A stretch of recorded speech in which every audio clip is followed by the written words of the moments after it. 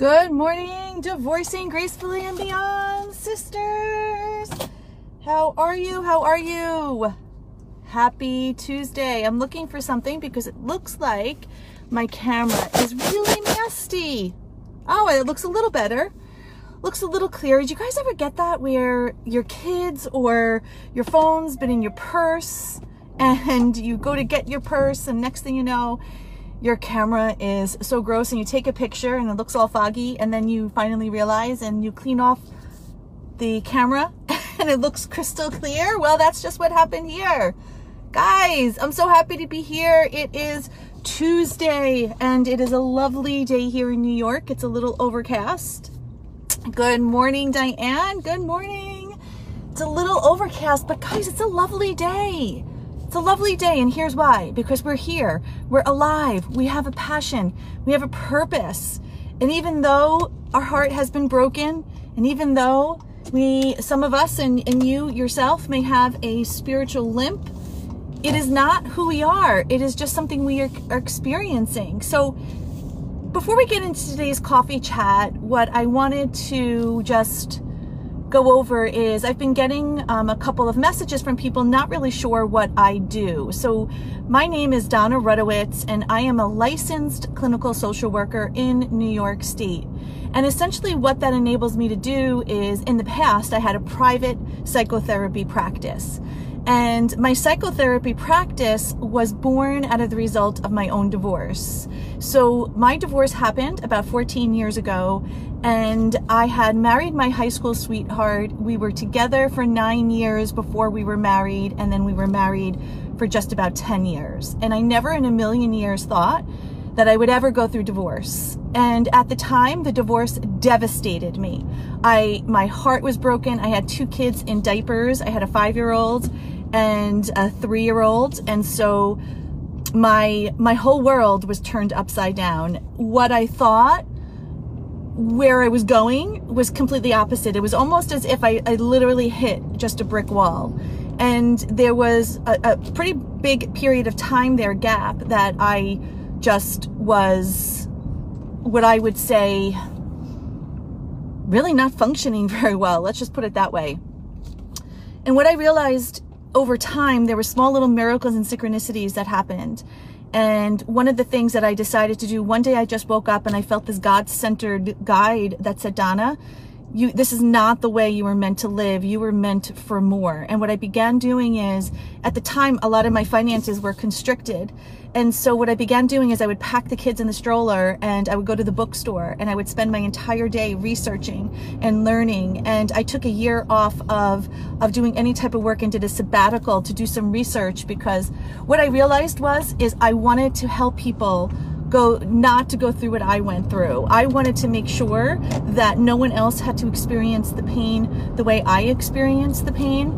And so what I did is I took that year to really decide what is it that I could do, because my career originally started out as an accountant, believe it or not. I worked in Manhattan. I worked for, at the time, a Big 6 accounting firm, had a pretty high career, but it wasn't where my heart was leading me. So long story short, I decided to go back to school to get my master's, to become a licensed clinical social worker, which will enable me to have my own practice as a psychotherapist, so I could help women just like you eradicate the effects of divorce. What I realized quite quickly as in my practice of therapy was, therapy is wonderful for information, but it wasn't so good for transformation. And what I mean by that, if any of you have been to a therapist, you know that when you go to a therapist, you talk about what you don't want, right? You talk about the things that you're looking to get rid of. And that's wonderful when trauma happens or you need to get some insight. But when you're really ready to pick up the pieces and build the rest of your life, the last thing you want to do is keep talking about the divorce, keep talking about the pain, keep talking about what went wrong. And that's the reason why I shifted into expert transformational relationship coaching, was because I realized that in the therapeutic environment, we were talking about the past, and what we think about, we bring about. So it was just creating more of what we don't want. And in the coaching environment, we were talking about what we wanted. And what this enabled me to do is it enabled me to step into science, quantum physics, spirituality, guidance, right? Because as a therapist, you'll go to a therapist, say something, and the therapist will say, well, tell me what you think. Well, that's great. If I knew what I needed, I wouldn't be here, right? And so as a coach, I get to tell you, here's what I think, or here's where, is the best direction for you. So my divorce at the time was the worst thing that happened to me, but I now know it was the miracle in the mess, because it is what projected me into my soul journey and my soul contract to do this work, which is to help you post-divorce, reclaim your brilliance, heal your soul fracture, attract true love that lasts. And if I could do it, so could you. God is no respecter of persons. The only difference between my life and yours is I have the tools, I did the work, and if your life in front of you is not turning out the way that you want, then all you need to do is really do the work. Find the right mentor, the right coach to help you do the work. If I'm that right mentor and coach, then reach out to me, let's chat. And below you'll have a free breakthrough to your life and love session that you could chat with me. But going on to today's coffee chat is using your setback as your setup. So as you heard from my story, my divorce literally took me down, and I was the victim to effect. I certainly wasn't the master of cause. And my life, which before my divorce was not such a bad life, pretty good life, good job, good money, good family, good friends. It was the relationship thing, right? That was where I was having difficulty. And at the time, and I'm so glad for my spiritual mentors and my coaches that came into my life, because if I would have followed the mess, I may never have gotten out or be where I am today. So it's easy for the setback to call your name, and it's easy for the setback as you're looking at your life for you to dismay. But that's not who you are. You have a choice. Do I look at my life through the lens of dismay, my life through the lens of possibility? Your ability to see where you're going, you don't need to necessarily know the path. You need to understand, what is it that I want?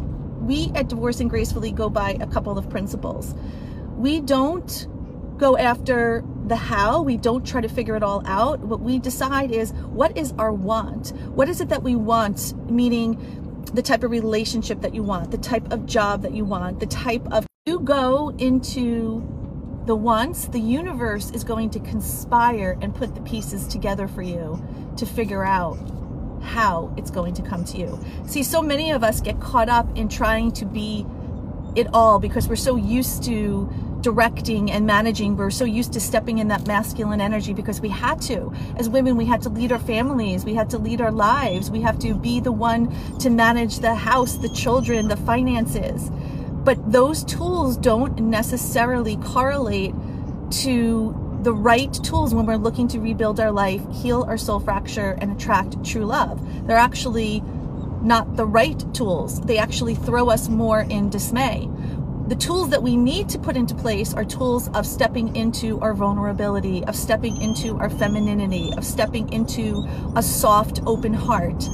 See, when our heart is hurt and constricted and we're in fight or flight mode, we're not able to see around us. We're not able to see the good. We're not able to see the opportunity, because what our mind is scanning for is, we're scanning for the danger. We're scanning for what could go wrong because our heart has been hurt. And so we're looking for everything that could go wrong, or everywhere where we could be hurt.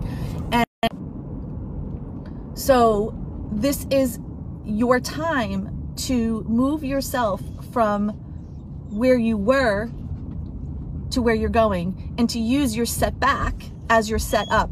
You have the opportunity right now, today, to make that decision that going to allow my divorce to be my setback. That for whatever reason, I'm where I am. For whatever reason, I'm experiencing what I'm experiencing. But as of today, I'm drawing the line in the sand. And as of today, my journey is going to be my setup. and that there's a gift in this mess, because for each of you, for you right now listening to me, if you're listening to me, this is a divine connection. There is no coincidence that we're chatting here among billions of people, and there is a miracle in your mess.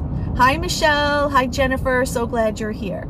There is a miracle in your mess. So let's change your perspective. Instead of looking at your setback and then using that lens to see how you see life, let's change the lens and put on new glasses, and let's look at your setup. Because for whatever reason, if God has allowed you to experience this divorce and experience this pain, this is not against you. If God has allowed you to experience this pain, there's a reason for it. Nothing is happening against you. The universe is always conspiring for you. It's just what you're doing with it and what you're making it mean. I'm not denying the pain. I'm not denying that you've been hurt. I'm not denying that you've been betrayed or all of those things. It is fact. It has happened. But there's a reason why it was allowed to happen. There's something here for you to learn. And you could spend the rest of your life trapped in the misery of the emotion of, why did this happen to me? This is so unfair. This is not right. I can't understand it, and looking for the answers. Or you could put your hands up and say, you know what? At this point, I don't necessarily need to know all the answers. What I've experienced is what I've experienced. And what I want to look for is the answers to my future, because my future is full of hope. If you are alive, you are worthy of a good life. You are worthy of an exceptional life. If you are alive, God still has plans for you. So look at where you're going, not where you've come from. Don't be one of the women that I get on the phone with that I'm speaking to 20 years later after their divorce, and it sounds like they were just divorced yesterday. They're holding on to that misery and that pain. This is your opportunity. Change your setback into your setup. And guys, I'm going into a bad zone here with